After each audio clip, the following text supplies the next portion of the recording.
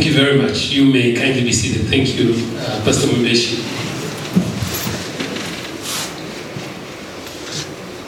A very good evening to each one of you, and welcome to this special session on parenting. Let me say at the very outset that the way we have planned part of the year is that this will only be the first of a few more sessions we would like to have. There's already one planned for next month, about mid-month, which will be anchored together with the marriage program. But the parenting arrangement is wider for more, because even non-marrieds are parents. And that's the reality.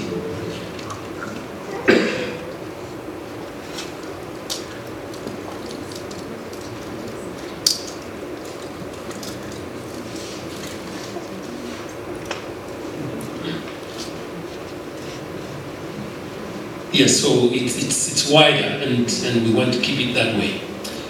So thank you very much for coming, and it's good to hear those expectations, because I think there's room for us to handle those aspects, whether they are directly in what material we have prepared or not. This is meant to be a talk and a teaching and then discussion. So one way or the other, we will be able to tackle those aspects. But our main point of entry is to do with the larger trends that are going on, and that is why we entitled this as Parenting in an Age of Open-Ended Value Systems. So that's what we'll be focusing on. Parenting in an age of open-ended value systems. I believe that there will be something for you and I to look at. And so let me draw attention to our subject for the day. So let me ask you to please rise, and we will read together a portion of scripture that we're very, very familiar with, because that is something I'd like to spring from. So let us go to Psalm 127, is where we'll begin. And we're going to read, we're going to be referring to both Psalm 127 and Psalm 128. But our teaching is topical, somehow combined with some expositions of scripture, but then we'll keep going with the topic as we run for the evening.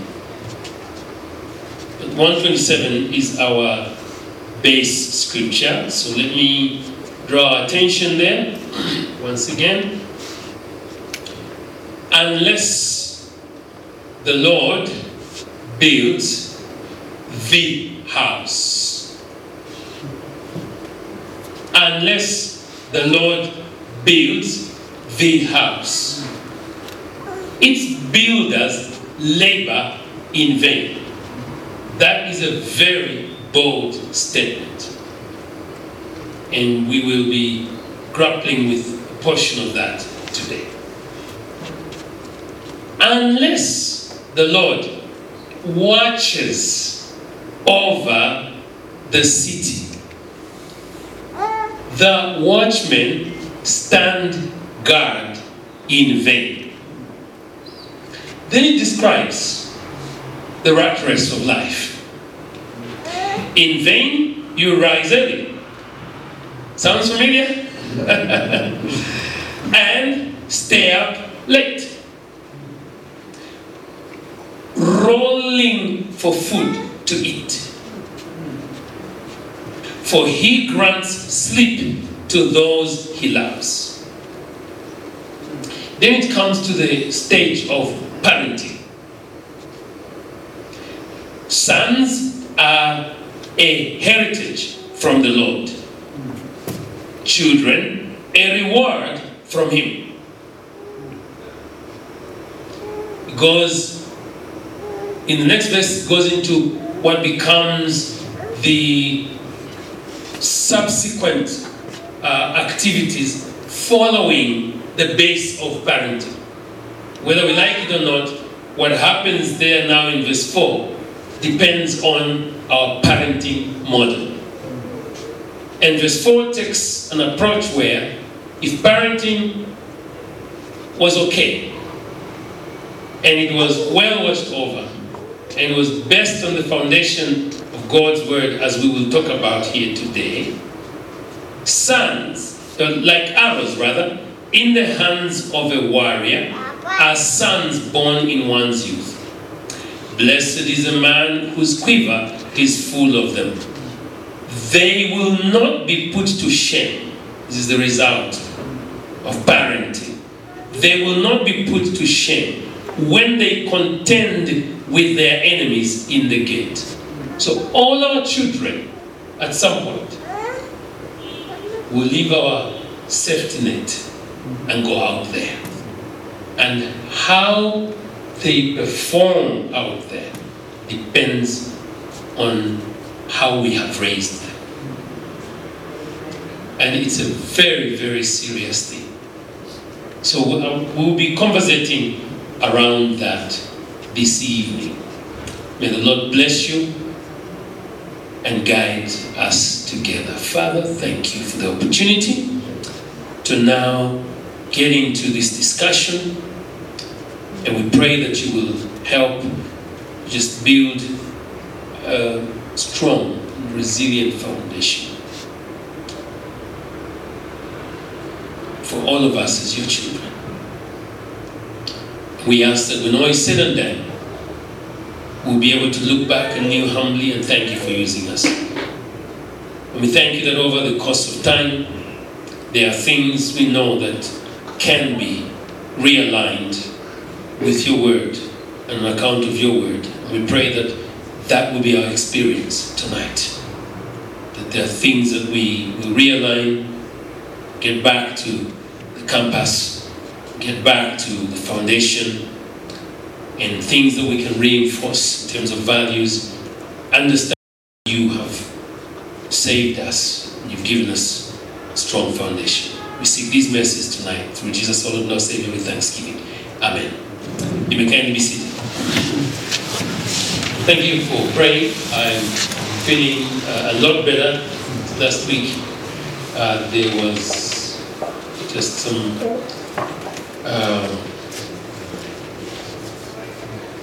free-range back that was not coming under control, and I had to lie low and take medication to make sure it completely disappears. And by God's grace, it's coming under control, so we're grateful. Amen. Are there any who are visiting? You're not visiting this assembly today? You're from another part of the body of Christ and you're visiting with us today. Anybody? Okay, so it's a local arrangement. That's fine. That's very, very fine. We got a few queries as to whether people would invite others, and we did say yes. It was fine, although it's really meant for us to spring forth as a family with some actions. Parenting in an age of open-ended value systems. I'd like to commence by drawing our attention to the biblical mandate for stable family life and parenting.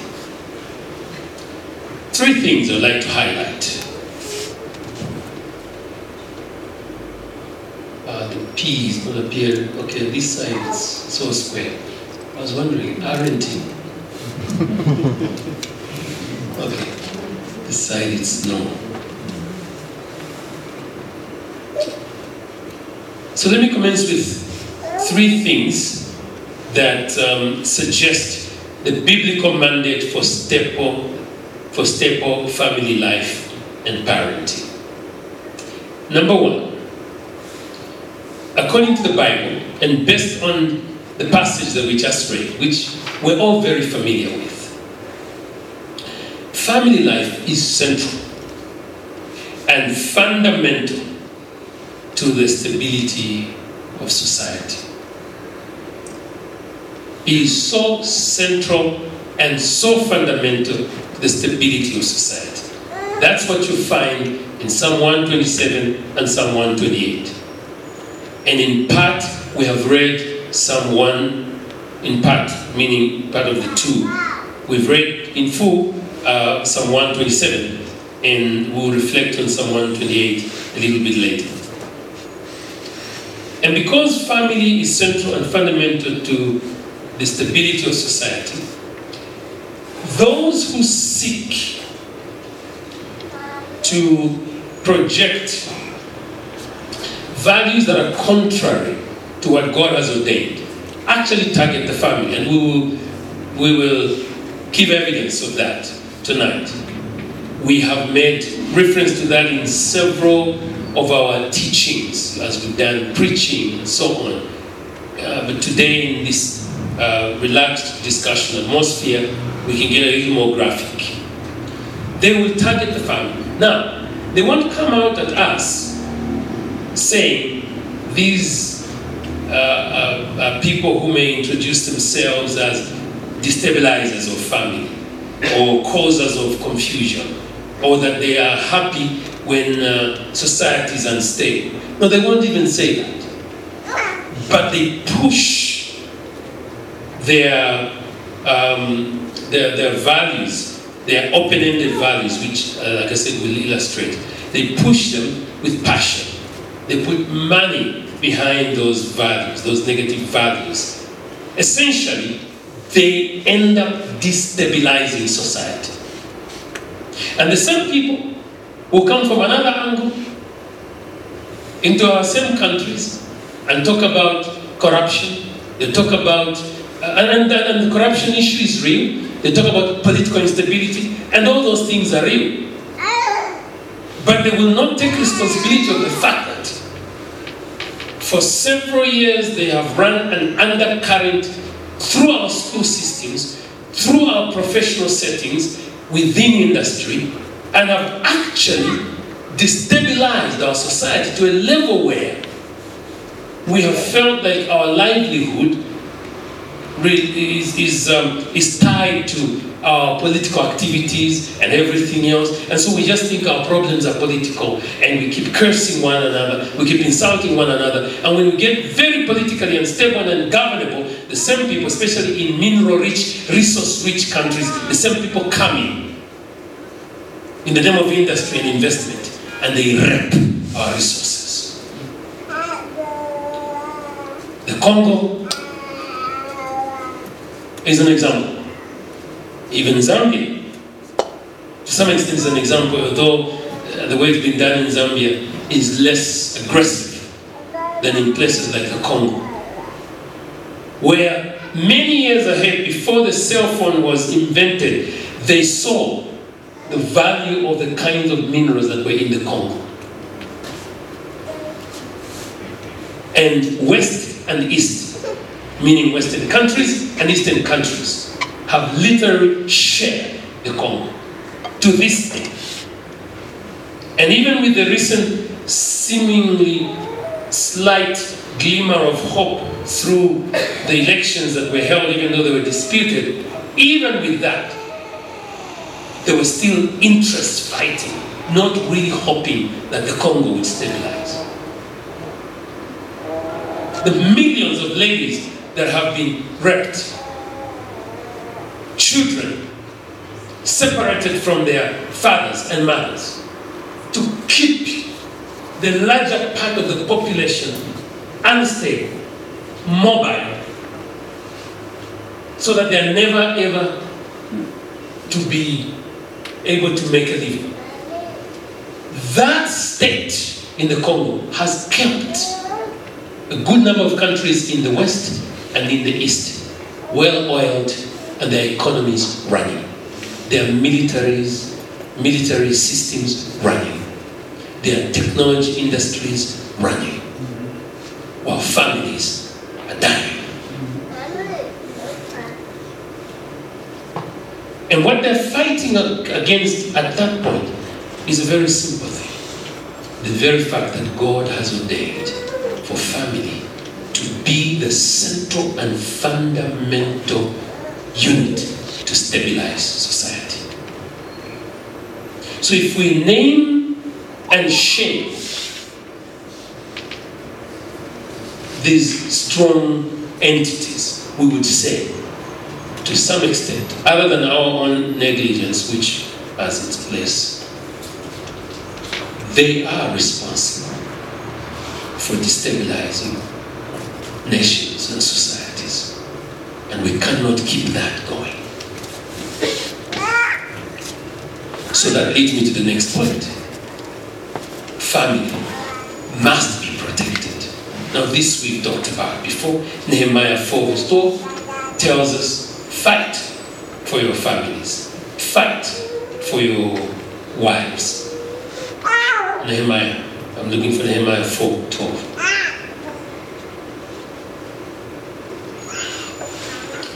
It says, fight for your brothers.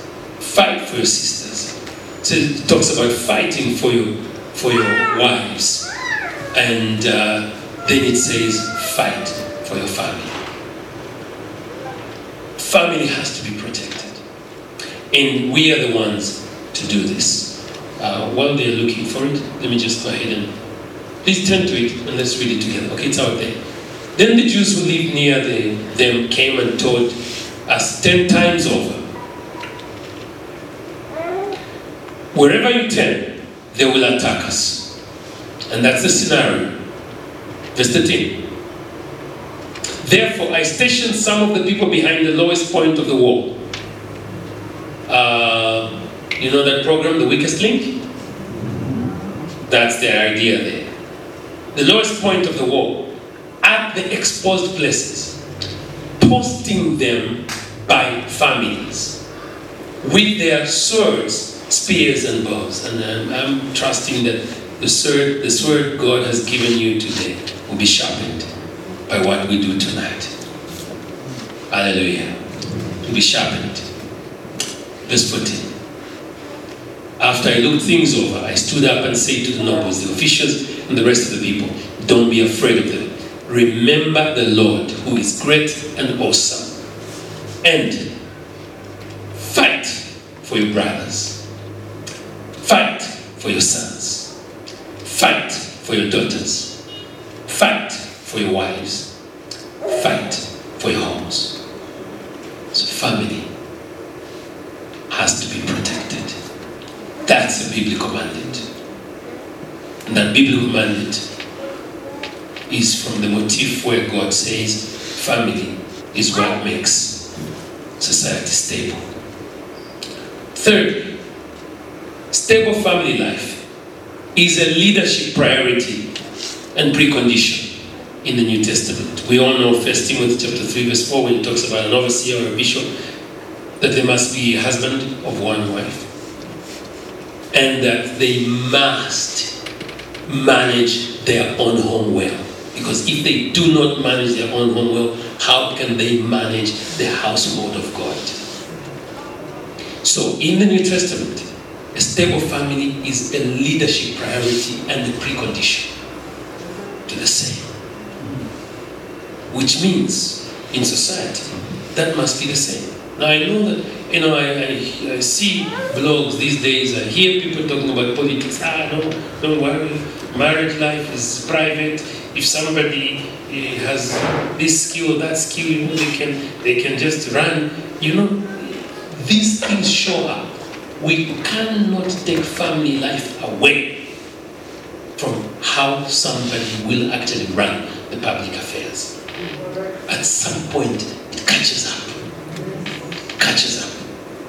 So when we look at some of the representatives that we put into elective office, we must analyze carefully where their family values lie. It matters. You put some of these people in the office, someday they will be making decisions over the future of your children and mine. It matters where their values lie. And today, the way we have arranged this presentation is such that there are some actions we'll be agreeing upon. Why we want this to simply be the start. We want to agree upon some actions, because we have preached and talked for too long. We now want action, which will actually change things on the ground. So that's a foundation. 3 things on the biblical mandate for stable family life and parenting. Family life is central, fundamental to societal stability. Secondly, family must be protected. Thirdly, stable family life is a leadership priority and a precondition in that sense. That's what we find in the New Testament. Let's go on to the next level. Since our topic today is about values, I wanted to ask a question: what are values? It's very straightforward. Values are principles or standards, and this is from public domain, principles or standards of behavior. Values are one's judgment of what is important in life. Individual beliefs. Values are individual beliefs that motivate people to act one way or another. Values serve as a guide for human behavior. So, asking a question to somebody and in relation to what their values are is a very important thing, because it tells you something about where, as they say colloquially, where they put their money. Where do they really put their money? Where does it really matter? Values serve as a guide for human behavior. So, our subject matter tonight is hinged or anchored upon the issue of the question of those values. We're needing to see how we can successfully parent in an age of open-ended values. So, this is straightforward. I know that there are many other ways by which we can define values, but we'll work with this as an approach. A little further, let me state, how do values affect human behavior? Values affect human behavior generally because people are predisposed to adopt values that they are raised with. Directly or indirectly, wherever one has been raised, creates the environment of what they pick up. Values are like you and I walking through the smoke that is filling the Australian skies today. I had a news flash from NASA. NASA is saying that they've been tracking the smoke that's been going up from these fires that have gone on in Australia since July. Since July. Unabated. They say that smoke has now traveled halfway across the face of the earth. And that they believe that smoke will travel, so to say, for lack of a better term, full circle across the globe before the smoke settles again within the vicinity of Australian atmosphere. That's what they believe. And I thought to myself, how real? So it's impossible for you to go to Australia today and not be affected by what's in the atmosphere. Once you land in Australia today, you will breathe in what is in the atmosphere. The smoke fragments or sediments or whatever they might be will rub off on you. one way or the other. That's how values are, negative or positive. In the environment where we are raised, those things rub off on us. So when we hear parents talking about, say, a harsh environment, maybe with step-parents, and it's not every step-parent, but where a step-parent is vicious, vulgar, and ruthless, then that environment affects that stepson or daughter, niece or nephew that's growing up in that environment. It means that there's a way in which wherever they go, that will have rubbed off on them, and either the anger, the rebellion, the vulgarity, or something that happened in that environment becomes part of them. And unless they become conscious of what happened to them and begin to think of how that can be addressed, that's the person that they become. That's how serious it is. People also tend to believe that those values are right because they are the values of their particular culture. I have a website there where this was sourced from, and you can follow it up with further reading. So this is how values affect human behavior. We all become predisposed to adopt the values within the environment where we are raised. So, if that is the case, let's ask the question, what are Christian values? What are Christian values? In very simple terms, Christian values are values derived from the teachings of our Lord Jesus Christ and the Bible. That's what Christian values are. And they make a difference. They make a difference. Right now, there is a debate in Zambia regarding Bill number 10. Unfortunately, Bill number 10 is caught up in the middle of a number of interests. We from the Evangelical Fellowship of Zambia took time to study it, and we made some presentations. About 90% of what we presented was accepted. The committee that's working on that bill has now done a report. And the country is polarized. There are civil society organizations that have certain views about the process and have decided to reject it wholesale. There are other organizations that have felt, well, maybe there are some aspects of this bill that can be redeemed. And then there are some, for political reasons, who have simply chosen to say nothing to do with Bill number 10. They've labeled it evil. And I can tell you, frankly speaking, that to say that whole bill is evil is really extreme, because that's not the case. There are aspects of that bill, that we as Christians are concerned about, and we try to address that through our submissions.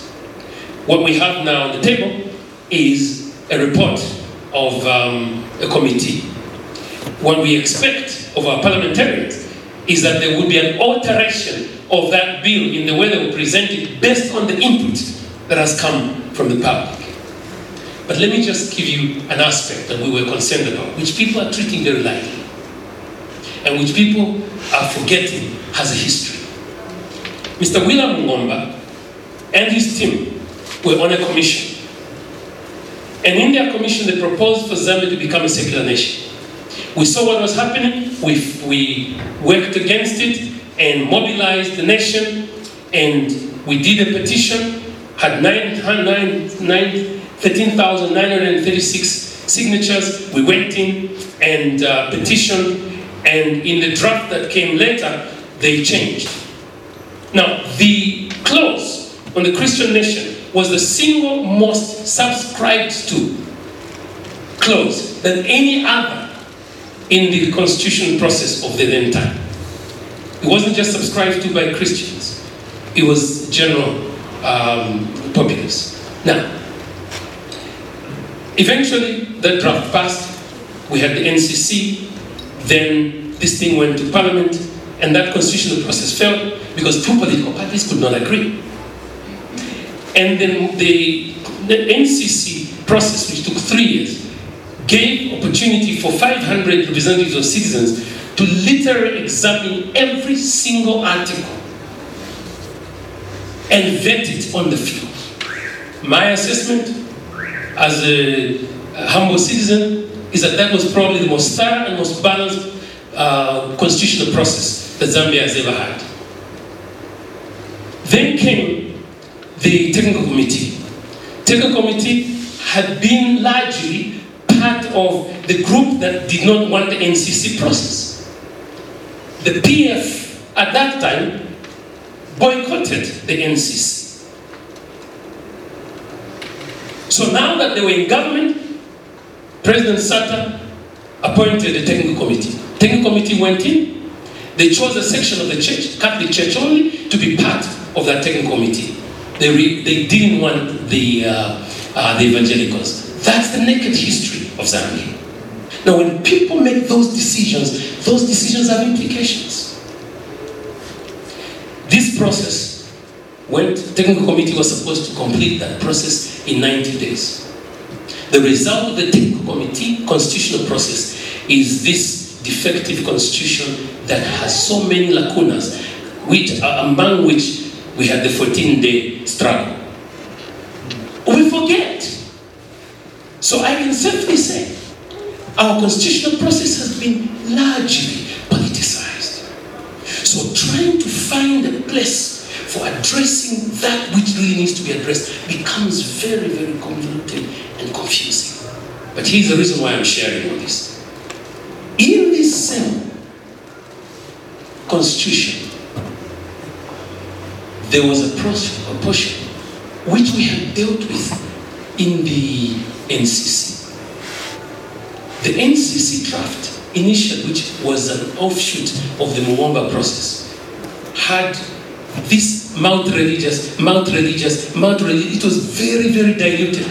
And there was a specific committee that dealt with that and rejected it and talked about it as a contradiction in terms that if we're Christian, we must be Christian and we cannot be multi-religious. And it was well balanced with the fact that there was a conscious clause that was still protecting the rights of those who were non-Christian.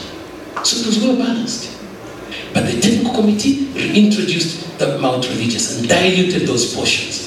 And any area where we had dealt with Christian values, that was also, again, diluted. Because in the NCC process, we had those who participated, not just the representatives had agreed that there had to be a good balance where directive principles of state policy would have the Christian values as their basis for formulation. All that was, played around with. So today, when in Bill 10, there is a proposal, as part of the proposal from the NDA, the fact that we should not just talk about morality, but talk about Christian morality. There is value to that. Because ordinary morality is a morality not based on the Word of God. It's a morality that is open-ended. It fits into the mold of a liberal agenda, which I will be talking about a little more. So what we needed as Christians is to find space where we could take off our political jackets, take off our civil society jackets, because there are certain civil society organizations that are anti-establishment. That's naked truth. There are certain organizations that are anti-establishment. And as Christians, somehow we get lost in that and do not realize that in the end, if this Bill 10 is not handled properly, and you just label it evil, and yet it is a modest, some aspect of it, especially if we can have a proper conversation with lawmakers, some aspect of it could address the loopholes that were created by the PF Technical Committee that created the current constitution and did away with a very balanced document that took 3 years of work that was done by over 500 representatives of the Zambian community. The most balanced of constitutional processes that were ever there. At that time, both MMD and UPND let us down because they could not agree on a coalition government. So that process that had taken taxpayers' money for 3 years and would have given us a much more balanced constitution fell through because UPND at that time chose not to vote with MMD because they could not agree on a coalition clause. Now, do you see how? This is how many years later now? How many years later? We're here today, still struggling. And yet, some clauses in Section 4, and in Article 4 and in Article 8, have serious ramifications for the future of our families.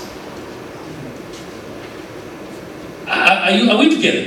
So, but we must have space as families to come away from the politicians and to particularize that which matters. So that we can go back in and require our lawmakers, whether they are opposition or ruling party, they must say what they believe regarding the future of our families by either accepting Christian morality or not accepting Christian morality. Because it has implications. Unfortunately, it's all confused because there are some segments of it that are probably appearing like they're favoring the establishment or a ruling party, but everybody has a responsibility. So this is what I'm seeking for us to understand today. Christian values are Christian values. They are different from ordinary levels of morality and values. Are we together, beloved? This is heavy, I know.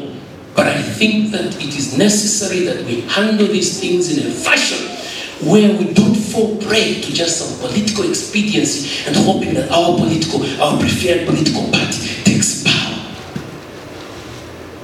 or it is retained in power at the expense of our sons and daughters and our children. So may God help us. We'll discuss. So, these values are non-negotiables. And they are based on biblical absolutes. So, there are absolutes in the Word. And those are the values that we consider as Christian values, derived from Jesus Christ and from the Bible. All right, that's it. Let's ask another question. Is it a problem if values are open-ended? I tried to capsulize our constitutional history because I'm telling you that it is an example where, without realizing it, in trying to have a more open society, even in the name of democracy, we are actually opening ourselves to an open-ended arrangement. Is it a problem if values are open-ended? Yes, it is a problem, since it leaves the door open to liberalism. What is liberalism? Just everything goes. That's what liberalism is. Everything goes. Open-ended value systems change with time and circumstances. And that's what we're seeing in the world out there.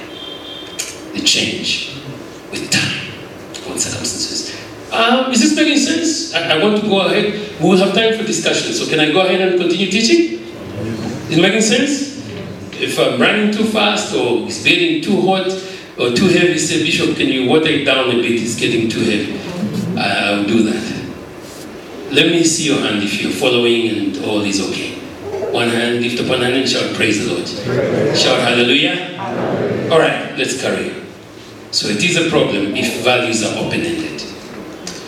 So with this, I want to now bring the subject into some context of a very specific area that is targeted, and which is what I hope will open the door to the larger part of our discussion today.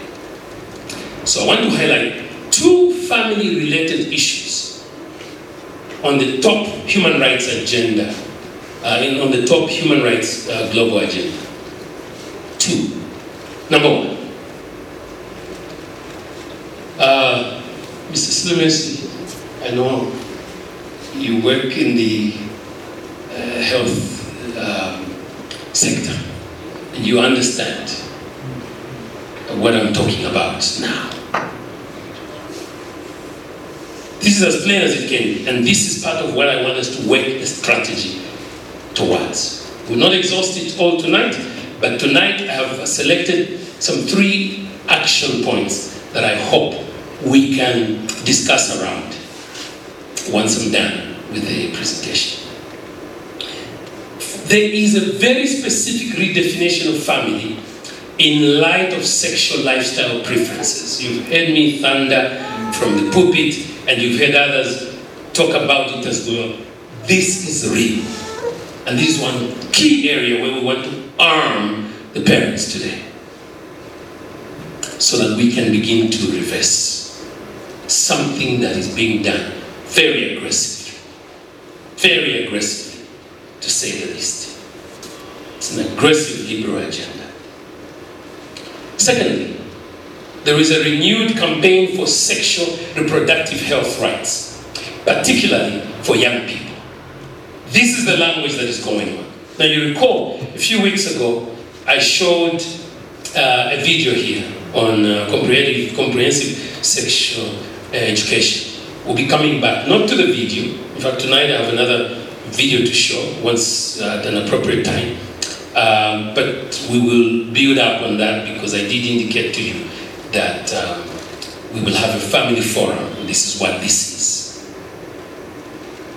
So there's a renewed campaign for sexual reproductive health rights, particularly for young people. Let me highlight 2 key areas where this is happening. Now this is not new, I've talked about it before. It's just that tonight it is best that we revisit it in this atmosphere. The family agenda according to the African Union and the United Nations. These are the 2 key areas. They're using those 2 doors. The United Nations, and they're using the African Union. And both the United Nations, the African Union, the United Nations have that, and it's all weaved even into the SDGs. It's all there. It's all there. So when you talk about the health, the SDG dealing with health and the wellness of people and so on, somewhere in there, it's all there. When you look at the African Union and you look at Agenda 2063, in some of the things that are done, it's in there, even though it appears as if it's more veiled in the African Union arrangement than it is in the UN. So I want us to examine some key documents from both institutions. The AU Common Position on the Family is one document we'll examine just now. Then we have the African Union Plan for Action on the African Family. I have an excerpt from there, which I'll share with you just now. Then I want to make reference to the UN resolution, which is LRES/47/237, which is the resolution on the International Day of the Families.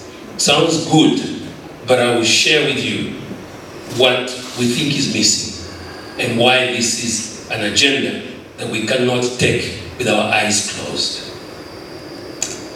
Are we safe? Can we move on? Yes. So, let's look at some excerpt from the African Union Common Position on the Family. Here is what it says. As the core of society, the African Union document says, the family can be seen in 3 dimensions.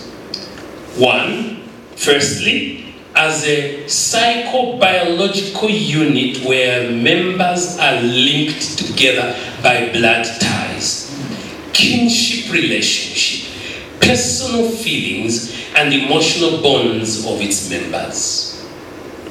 The African Union position continues. Secondly, as a social unit, family is a social unit where members live together in the same household and share tasks and social functions. Thirdly, the African Union says family is considered as the basic economic production unit.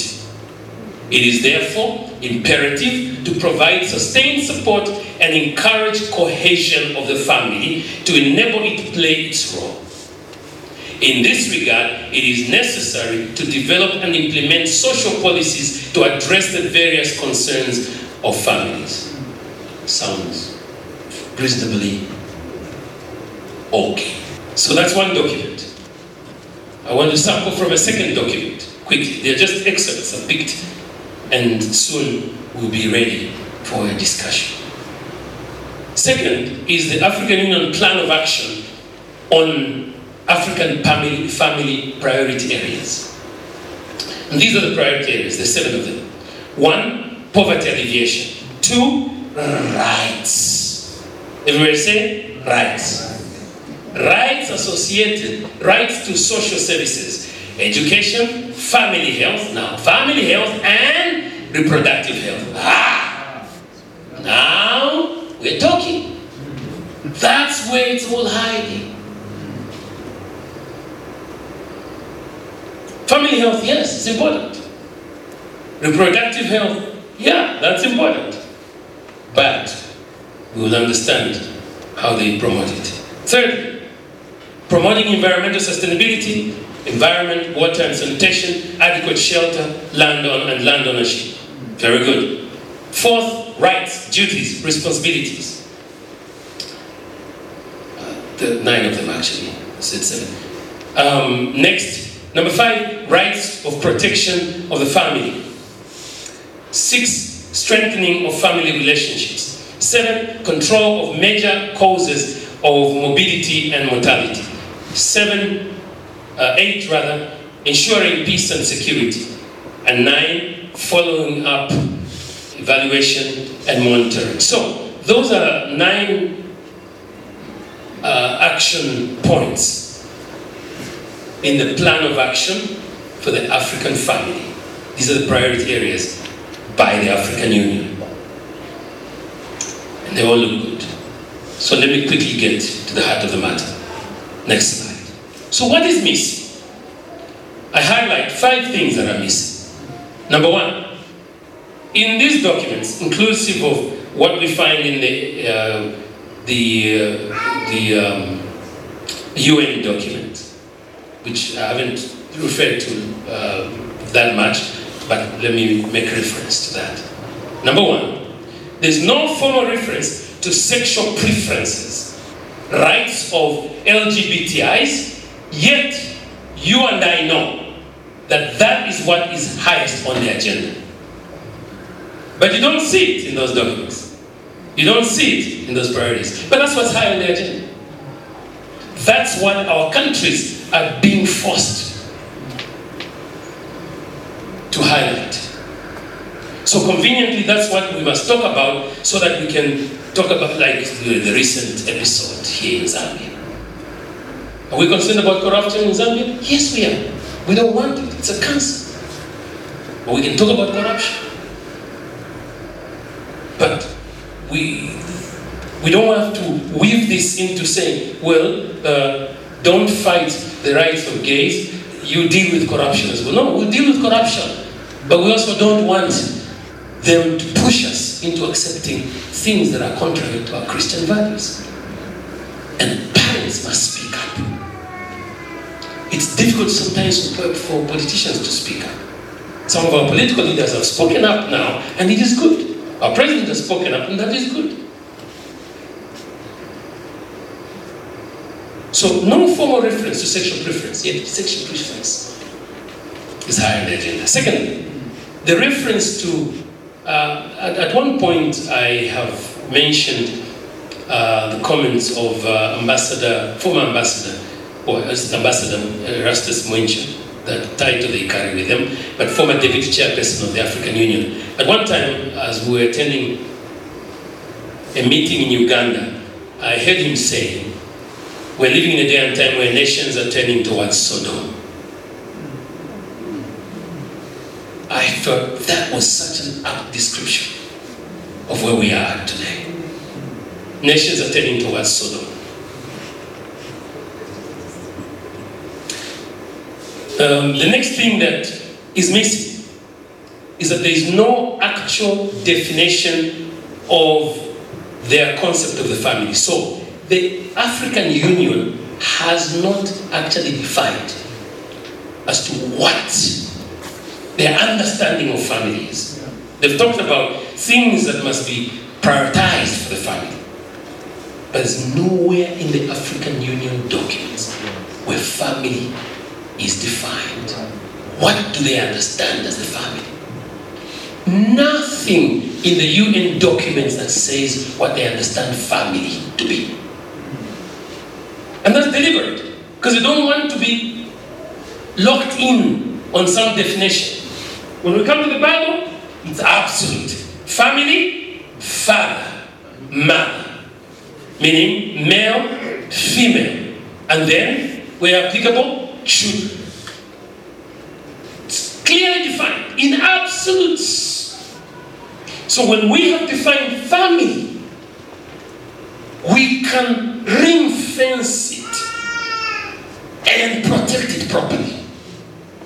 But these nations and these organizations have opened the door where the configuration, the divine configuration of the family by God is now under threat, because they're beginning to say that a woman and a woman can form a family and then have the legal right, like everybody else, to adopt children.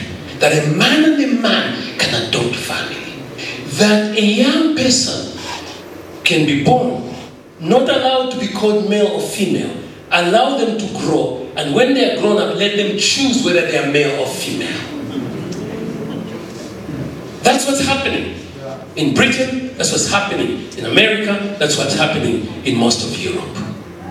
And those are the things they have included in the curriculum of comprehensive sexual education, which I dare say, as I preempt it, is being rolled out right now in our Zambia, in our schools. Next, the AU document.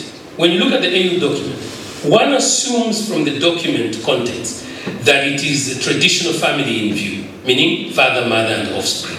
But they don't say that. So our assumptions could be wrong.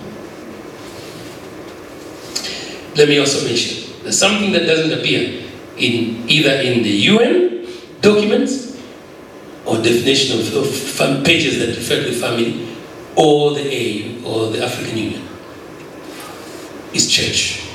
Church does not feature at all, although it is sometimes covered under what they call civil society. However, the virtual acquiescence of church is worrying. So, I'm talking to parents today. Do you see why we must begin to be concerned? It's precisely here. And some of you parents are working for institutions that are pushing this agenda.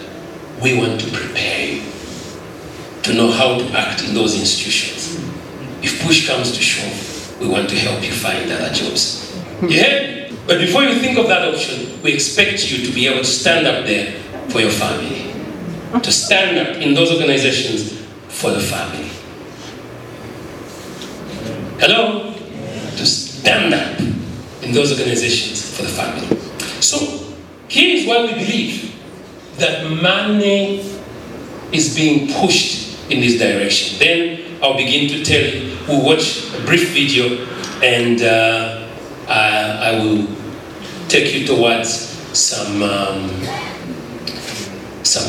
actions that we will agree on for today. All right. Just statements.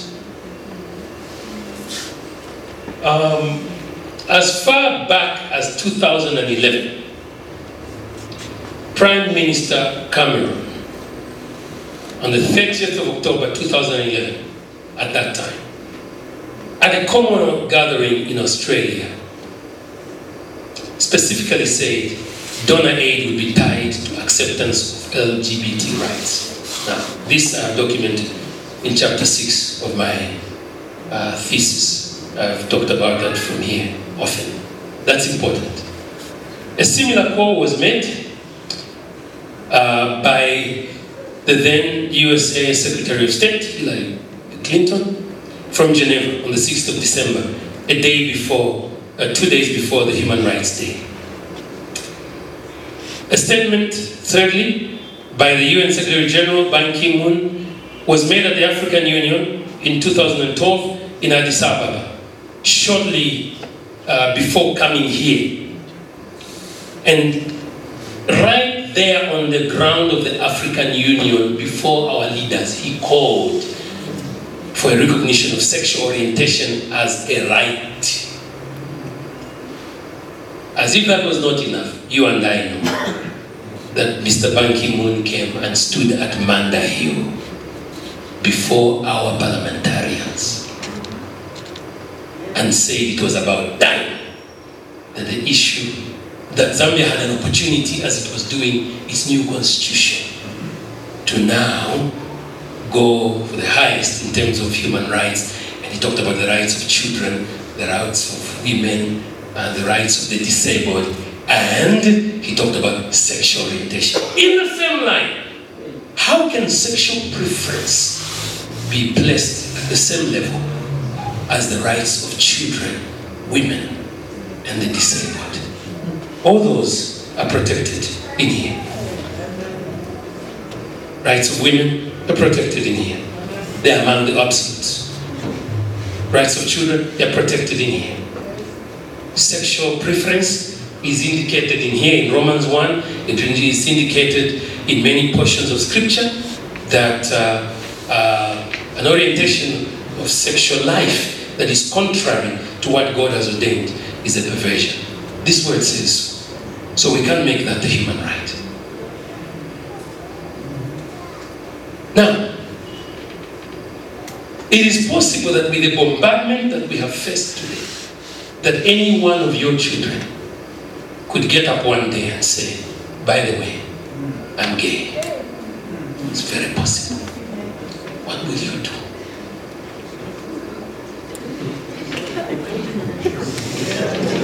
What will you do?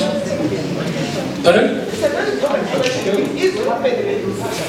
It is very real. Very, very real. So we have got to be at that place where we've created a set of values that we can rely upon. Proceed. I want us to get to I want us to just watch this video for a moment. Pause before we start. So what is happening here is that the way the world has set itself up, we have now come to a place where the most difficult grouping to deal with are the millennials, because they are the ones that are targeted. They are now in the ranges of 2030. Millennials are defined as those that were born from 94 onwards up to now. It's a very difficult need. Some of them, in fact, consider some of our biblical values as archaic. And I want us tonight, as short after this, I will suggest some point of actions we'll discuss, and then, we'll call it a day and prepare for our next forum, which is next month, somewhere about mid-month. So I want us to hear this discussion about millennials and how the gentleman Steve perceives, based on some research, why they behave the way they do in industry. But I see this as having some real insight for us. I have yet to give a speech or have a meeting where somebody doesn't ask me the millennial question. What's the millennial question? Apparently, millennials as a generation, which is a group of people who were born approximately 1984 and after, are tough to manage. And they're accused of being entitled and narcissistic, self-interested, unfocused, lazy. Did you relate to that? So what I've been doing over the past few months is looking at data from research and how people are getting to these realizations regarding family. You remember when we had the Family Day, I referred to data regarding stability of family and the resilience that's actually there in marriage arrangements, and that many more marriages and families are actually surviving, contrary to what some of the popular negative messages have been and the negative data. So it's important. In the past few weeks, I've showed 2 video captions. One on comprehensive sex education, which is part of what I say was occasioning this session that we have. And this session that we have is also part of our approach for this year, because we're looking at harvest retention, and we're being discipled to disciple. So what we're doing tonight is really an attempt to disciple the family. And we will work on this a little more as we go on in the year. So you have an open-ended value system that's being pushed through industry, pushed, being targeted, going past us. And that is why some of the terminology we don't even fully understand. And they mean that it's part of the system. It's supposed to go past us, but the young people grab this stuff. They pick it up. They're quicker at responding. So which means if we could change that equation at parental level, we can arm these young people to ask the right questions and to know what to do. We definitely can't, push this down their throat. And that has to come with how we parent. But we can model. We can have conversations. And we want to create those conversation points even here in the church. In March, we're looking at a forum for the young people like this, so we can deal with their issues very directly. So we can change this equation.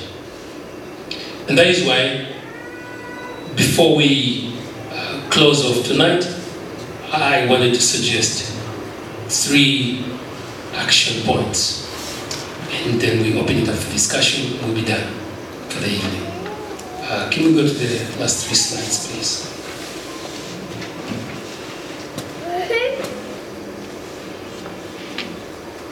So if the millennials are the ones most affected, what could our way forward and action points be? I want to suggest the following. I would like us, as an assembly, first of all, internally, to start an awareness process, internally, and to work that through our life groups. And when it is sufficiently part of us, to begin to look at how we can network with others in the body of Christ.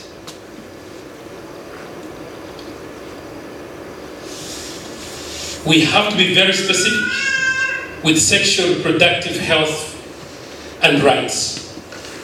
The way it is positioned now in this set of open-ended values is harmful to us. They're giving contraceptives anyhow. And it's in the name of, reproductive sexual health rights. So young people at 15, here's Daphne was talking about a 15-year-old. I've seen that young lady, that 15-year-old young lady. Is 15-year-old pregnant. When did it happen? When did this 15-year-old live? At what point was she away from parents? We can't tell. But we've got to have conversations. So, I know that we would have come to the meeting trying to find 3 ways of the best parenting approach. We've had a lot of those principles. we need to niche this now around the actual entry points. And the actual entry points into our homes are these things. They're coming through the movies. They're coming through the games. They're coming through webbooks. They're coming through comic books. What I'm talking about here. These are harmful to us. They're giving contraceptives and allowing for abortions to adolescents while emphasizing that sex is a right. It's happening here in Zambia. Let me be specific. Those of you working in the health sector know. IPAS has partnered, right? Has partnered with the Ministry of Health. IPAS has centers in every province of Zambia.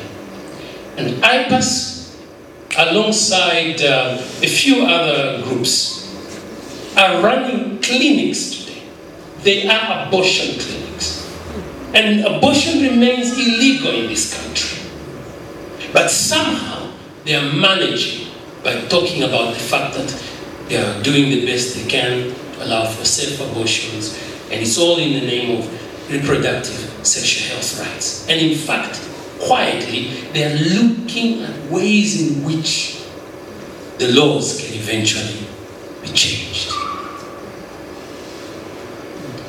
And those of you in the medical profession know the struggles you have in terms of your ethics as doctors and nurses and what the laws provide.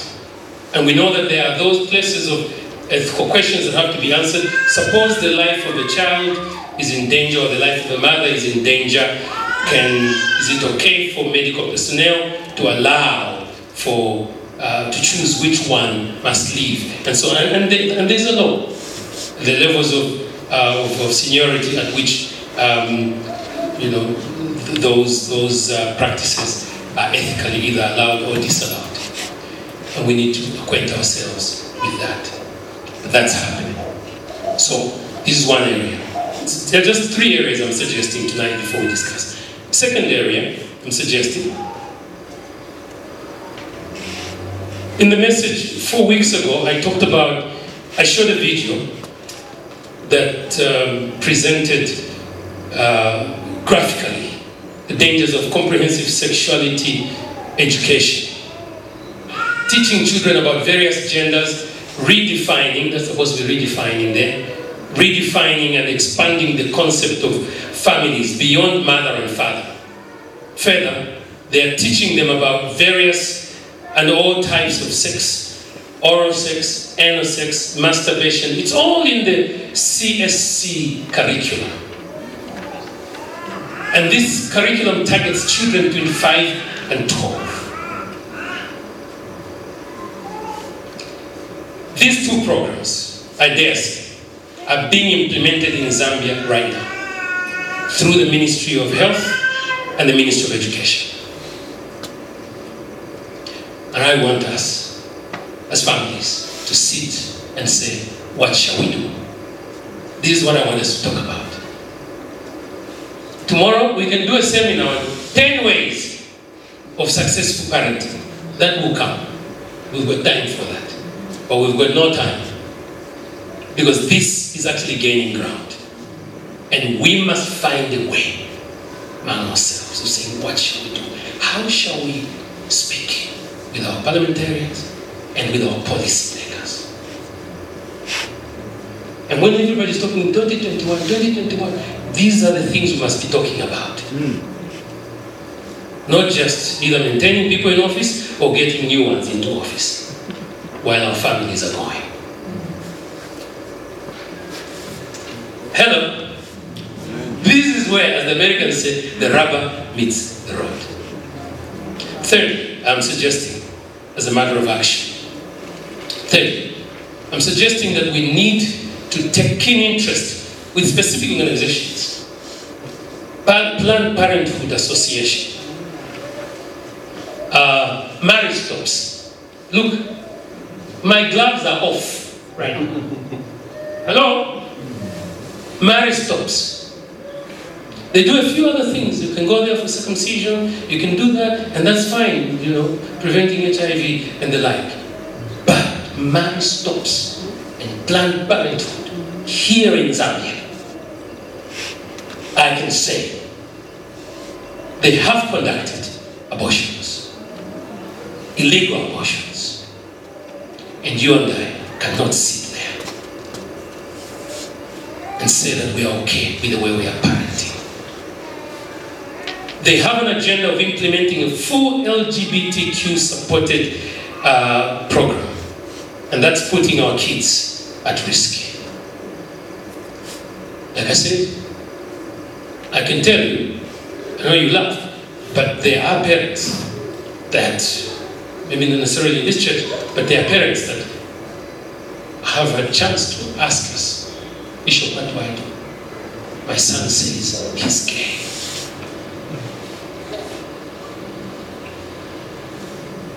And let's not close our eyes. It's very possible.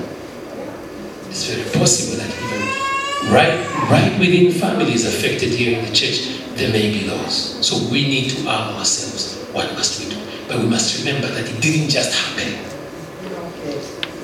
It happened because maybe for 12 years, your son, our son, these children have been exposed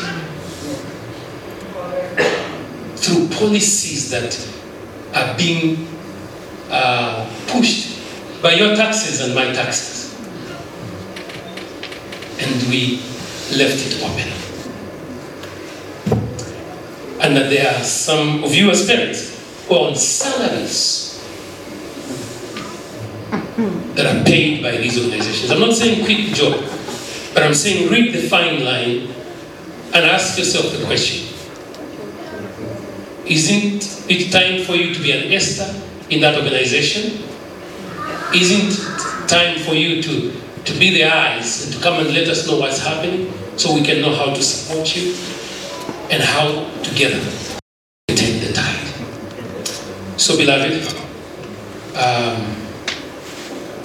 I know it's been heavy, but I thought tonight we start a conversation on how we can parent together in an age of open-ended values. I thank you.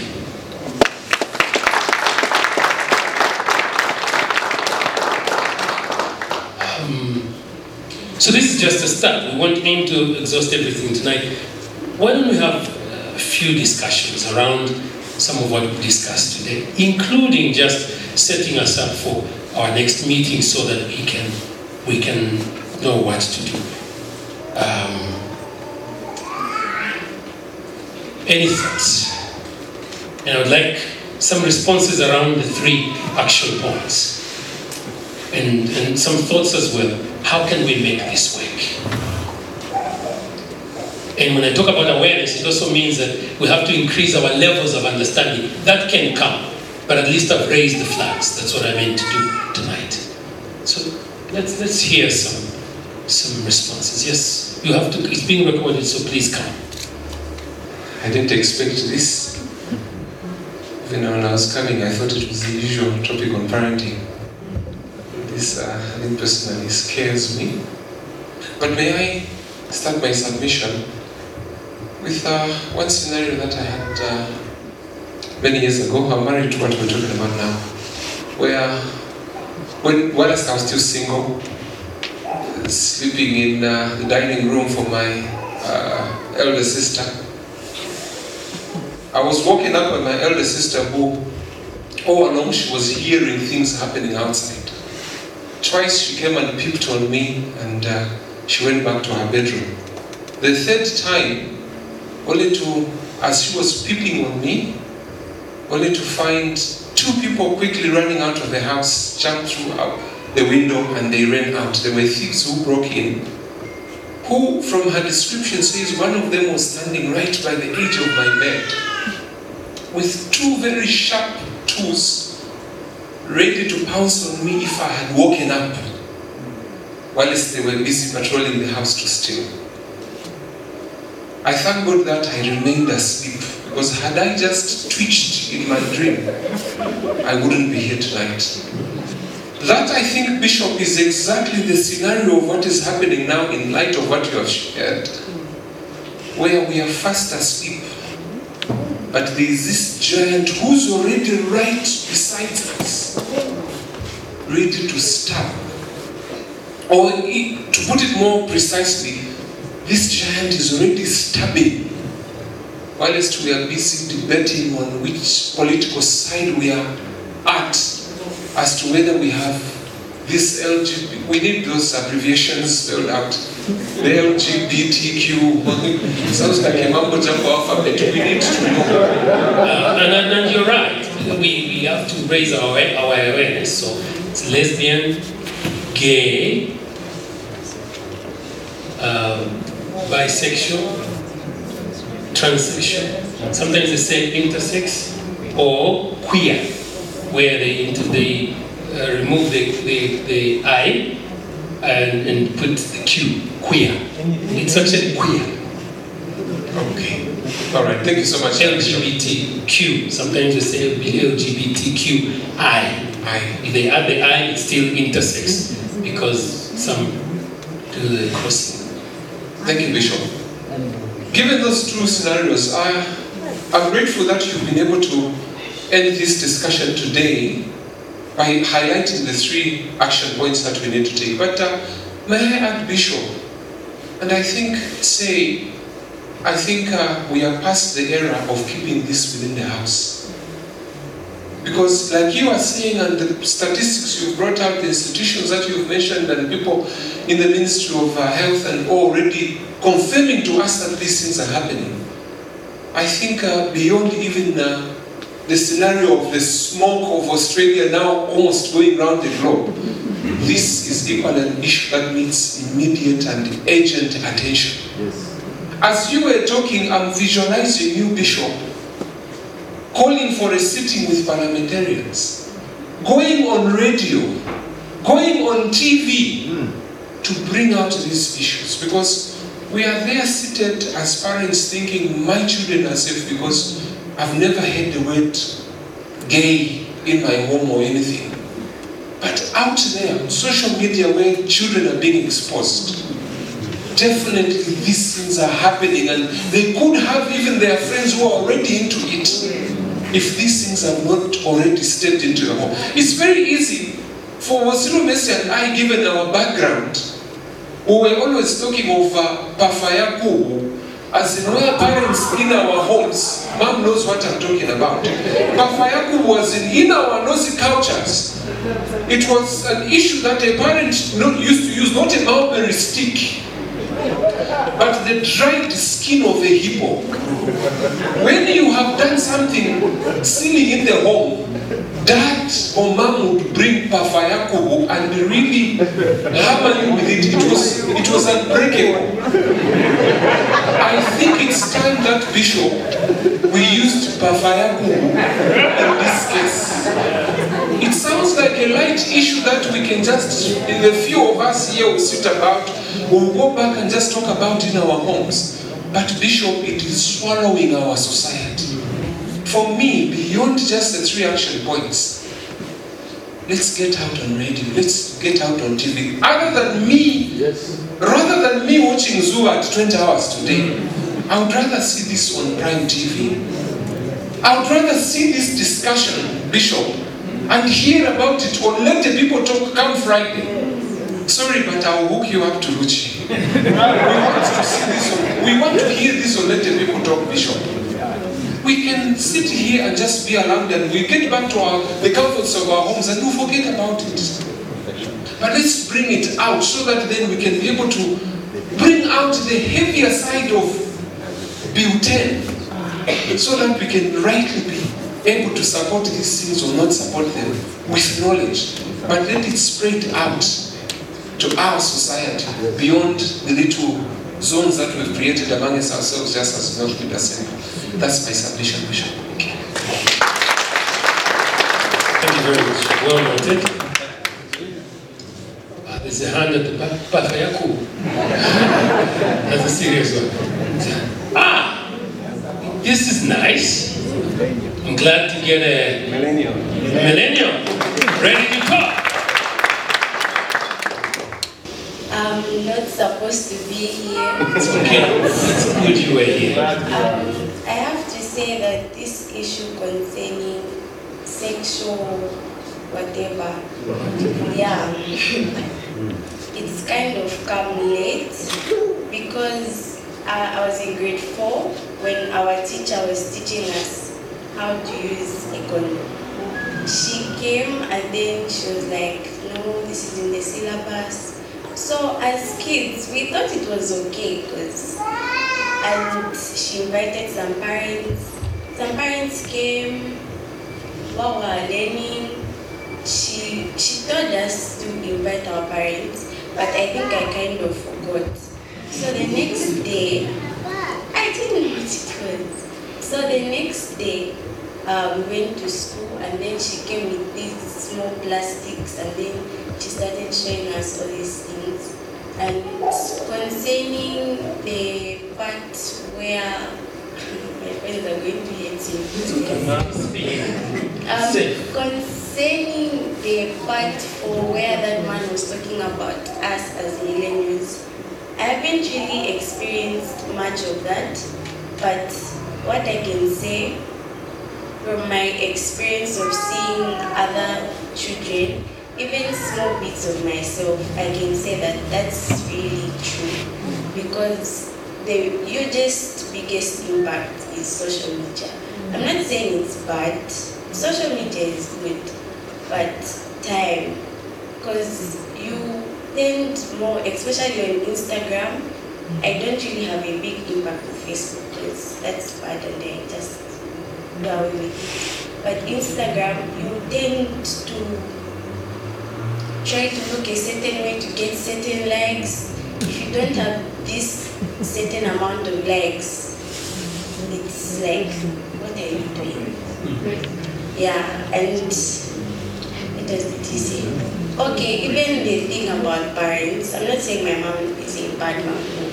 I'm saying my mom, personally, I think has taught me well because I can see other children, like they need to get this thing. If they don't have this thing, it's a problem. And this same thing for getting an award for being last. It's when they come into the real world, it becomes hard for them to cope because, like, they'll be thinking, no, when I was in school, I used to get these awards, but how come me, I'm the lowest and I'm not getting anything?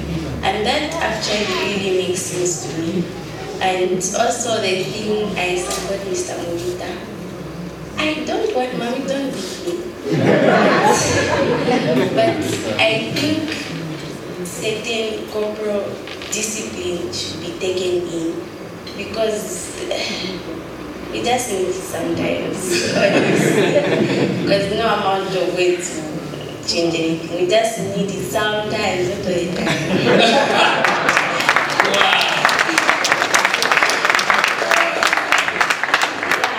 I think it's really about parents loosening up. Don't be so uptight. You need to talk to your children. You need to tell them, ask them, oh, how was school, what? And try to get involved in their lives. Don't just leave them to grow alone.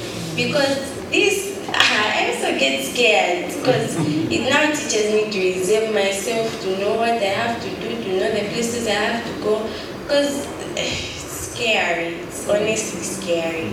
So I just encourage parents today to really be with their children more and to engage them in church matters. Like, not we get tired, like, wake up in the morning, 5, dress up, but you just have to force us because that's your job.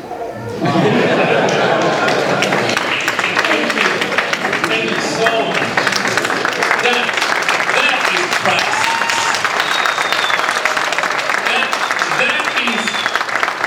That is priceless. Thank you, Shekinah. That is priceless. I want that. Yeah. Pastor Mambeshi.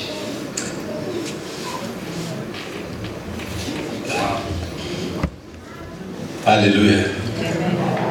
Thank you so much, Shekinah.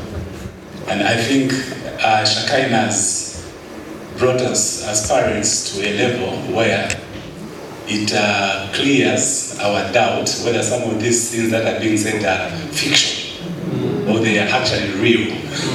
Are we overreacting? Yes. Yeah, or are we overreacting? And so Shekinah has just told us that it's actually happening. And I'd like to also build on to what Delphine said earlier regarding the young girl who I've also had a chance to talk to. One thing that Sister Delphine said was that the young girl was able to share with everybody else out there except anyone in the house. And you'll notice that in many situations, such things happen even in our homes. Children will share more with a maid and with a garden boy than you agree with me? Now, what causes that? The answer is what Shekinah has just told us. As parents, we don't spend time with the children. We are uptight. You know, we are living in times where there's so many competing interests. And unfortunately, sometimes we tend to swing towards other interests than to the family, than to building up the family. And when we do that, this is the result, what we're talking about. And so when we talk about, bring this now into context, when we talk about the dangers of what Bishop has just been talking about, this is how our children can get impacted, because we don't spend time with them. And so we think that the things that are being said here, they are remote. I mean, just think about it. The concept of the condom being introduced to children at the age of, at the 4th grade. You know, how much have they been exposed to by now? You see that? So there's a lot going on. So it should not surprise us when we get now to a point where people now are coming, my child is gay.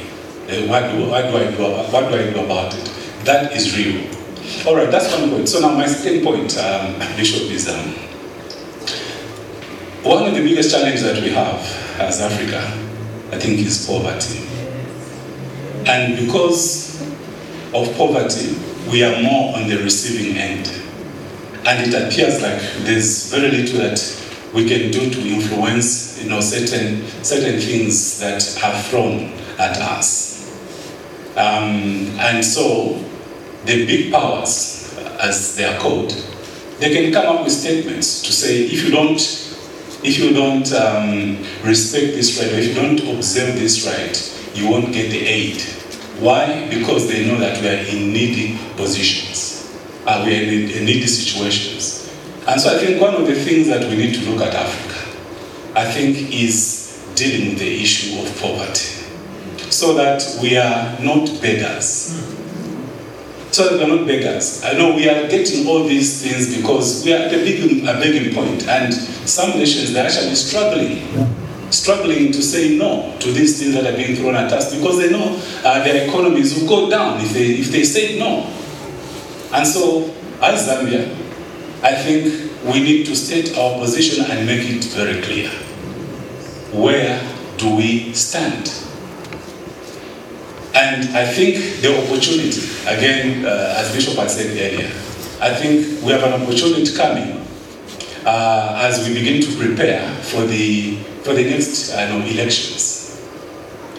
One thing that I sat there wondering is, how is it that we have these organizations, you know, that were alluded to, doing all these things in our country, and the leadership is there in the country? Mm-hmm. So is it that they don't know about these things? Mm-hmm. Is it that they have said yes quietly and we don't know about it? Because I tell you, unless the leadership is against those things, those people will not operate. That's true. Yeah.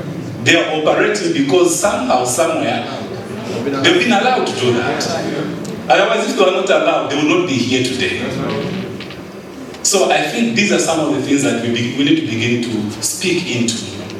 How is it that they've been allowed for so long to do these things?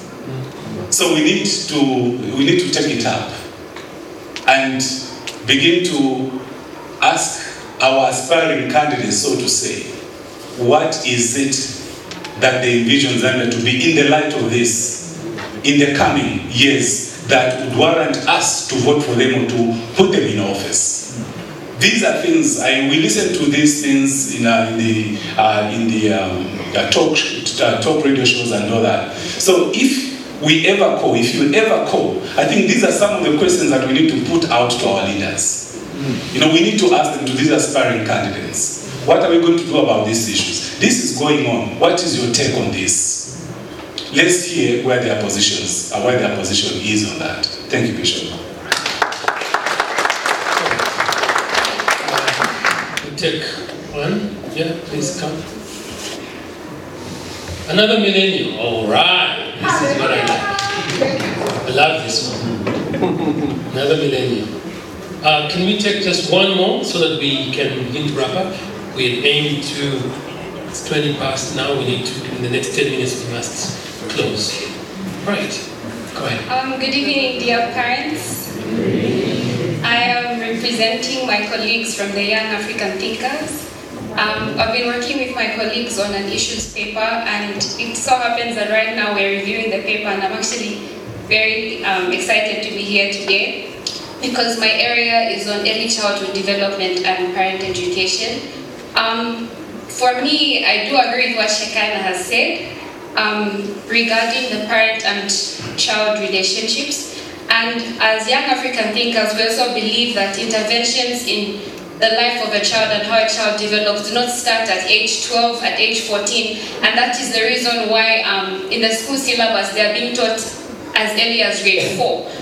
These interventions should be made while a child, for us we believe that while a child is still in the womb is when the life starts. And conception is when the life of a child begins. So these interventions are to be made while your child is still at age 2, at age 3 is when you should begin to inculcate these values and these cultures. I like how Bishop spoke about values being like a smoke. A child being in an environment of tension and all those terrible cultures, these affect the child even as they grow up from as early as conception, as age 2, as age 3. So as parents, or as a parent in the making, I believe that we need to be very very intentional on how we raise these children, our children. I believe I'm also a parent because I have 3 siblings, and I heard that Dad was laughing with Auntie Sue, so that I'm being a parent now, but it is now, like I'm only 19, and if I'm late to do just what I want to do, I'm going to raise my children in that same manner. So it begins now. It begins at age 3. You begin to train your child to train your grandchild and their great-grandchild. I also believe that we need to bridge the gap between parents and children, and we actually have research on this as Young African Thinkers, and I'm going to quote from our paper. It says, "Undeniably, healthy parent-child relationships improve children's interpersonal skills, positivity, self-esteem, and also lessens the risk of substance abuse and violent behavior." So those issues that we had heard about regarding the millennials can be dealt with by a parent and a child relating well. I'm going to just bring out a little secret, but sometime last year, I remember when I was discovering myself and the like, I remember I told Mom in the kitchen and I said, if I don't ask you for advice on relationships and my feelings and the like, who am I going to turn to? My friends? We're all still discovering ourselves. So if we are not partners, me and Mom, me and Dad, me and Auntie So in the church, how are we going to grow up into good leaders who are going to take the mandate of the church forward? Thank you. Wow.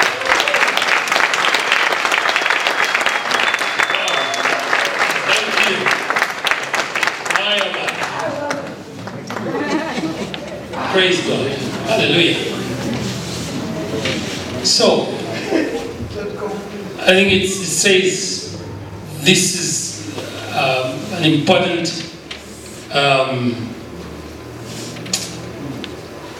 affirmation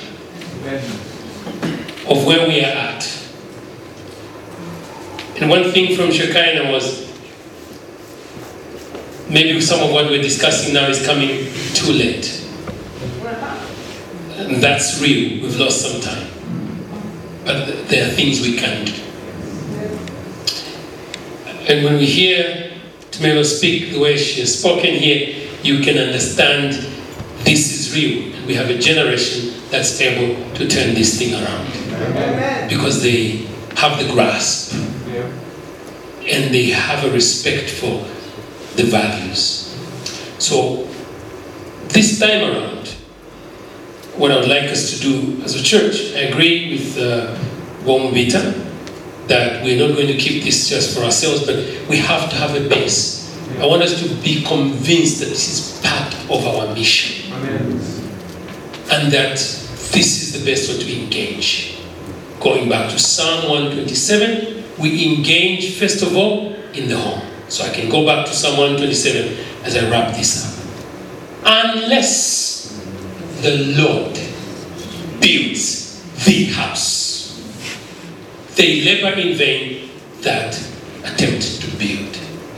So unless the value base is for the honor of the family institution, that's an absolute. Unless he himself becomes the foundation. And how does he become the foundation? When you and I see what's happening for what it is, and we call off the issues as they ought to be called off, we call them out and specify them and begin to handle them one by one.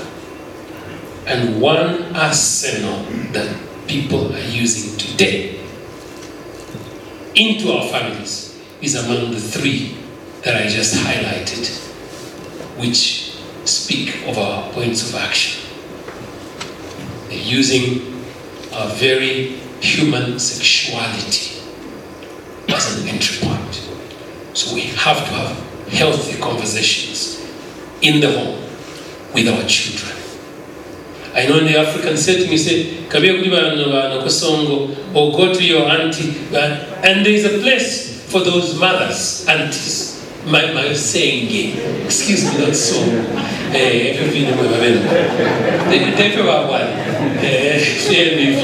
You're saying, excuse me, not was.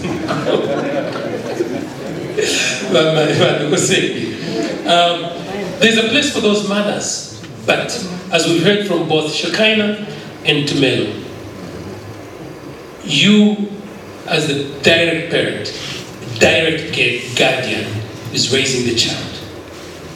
Don't be so uptight. Begin to lay the foundation blocks so the Lord can build that house. Amen. At number 20, Chakeluka. Amen. That house. At number 15, Fise, wherever you're living. The house in which you live. Let God build it. And let me say, practically, from ourselves as a church, I know that sometime last year, we gave a task as a board of Sunshine School to our school management. This is stuff we're discussing. If we're going to challenge and have a conversation with the Ministry of Education, and we ourselves are involved in the health sector, and we're running a school, our school must be the first one to demonstrate that it can be done. Amen. We can't, as a Christian school, that's what we said to our management at Sunshine School. We said we can't be a Christian school and we just keep taking what Ministry of Education is giving us, the curriculum, and we just keep giving it to our teachers and they keep churning out whatever they need to. No, if we're going to challenge that content, we also have a base and a platform where within the space of us being a private school, as a Christian school, we can convey those values. So we have given that task to our school management. We're expecting them to come back to us with a plan. In fact, that's supposed to be part of the thing this year. So let me use this to say, it's also necessary for you to take your children to Sunshine. Because we are determined through our own channel to change our society. Amen. Amen.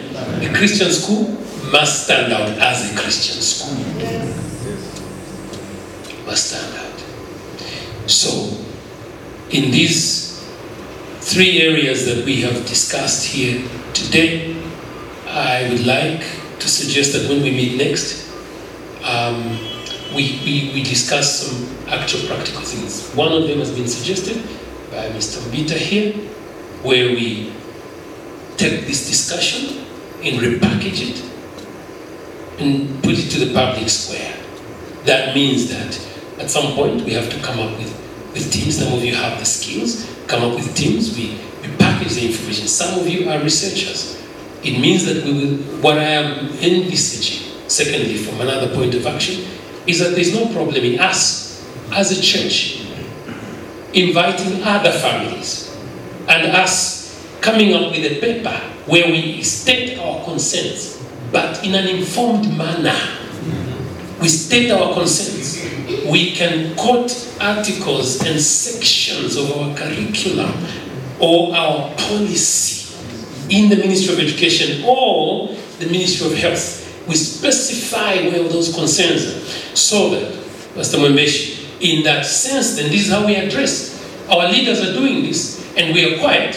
Yes, they are responsible, but we are also responsible because we are not asking them, why have you done this? So now is the time where we can do this practically. Then, once we have this kind of thing, we can write to Parliament. We can do that. So as a group of families, we can write to Parliament, we can actually sit with our parliamentarians. That's the kind of action we must be talking about, going to 2021. Not just saying, we have our families at stake. So that's what I'm suggesting, and we will have to form teams from within here among parents. There'll be time for that. Amen. So responding to the input from yourselves. And for our young people, we'll have a forum, March, with our young people. There'll be some actions from there as well, which we can support as parents. But it starts in the home. Let's engage. And the Lord is watching over your home, watching over the city. And then we can take our children, send them out as arrows, and they can contend in the city gates. Not all is lost. God is able. In fact, when you hear Shekinah and Tumelo talking like this, you know there is hope. So I want you to go home today knowing there is hope. And don't give up on the children that appear to be wayward. Don't ever give up on them. Like I've said from the pulpit here, even if they are rebelling, let them still know that after they've gone around and there are all kinds of, some of them might even end up being locked up one day, and then those things might happen. Never give up on them. Don't just say, hey, ufere mjeni, no. Let's never give up on them. Let them know that when they come out, there is a home where they are loved, where we can share the values, because we have to win this battle in Jesus' name. Amen.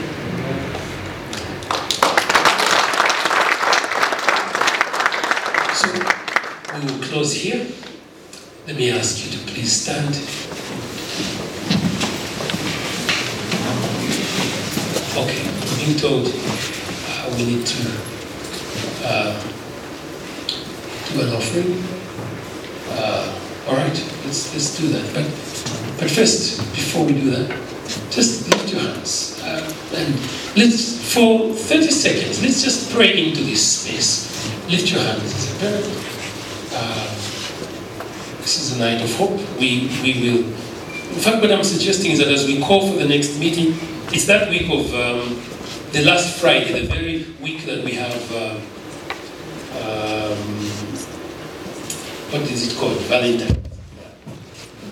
The publication that the Vicky and team are doing, which should be out your hands within weeks now, has the calendar at the back.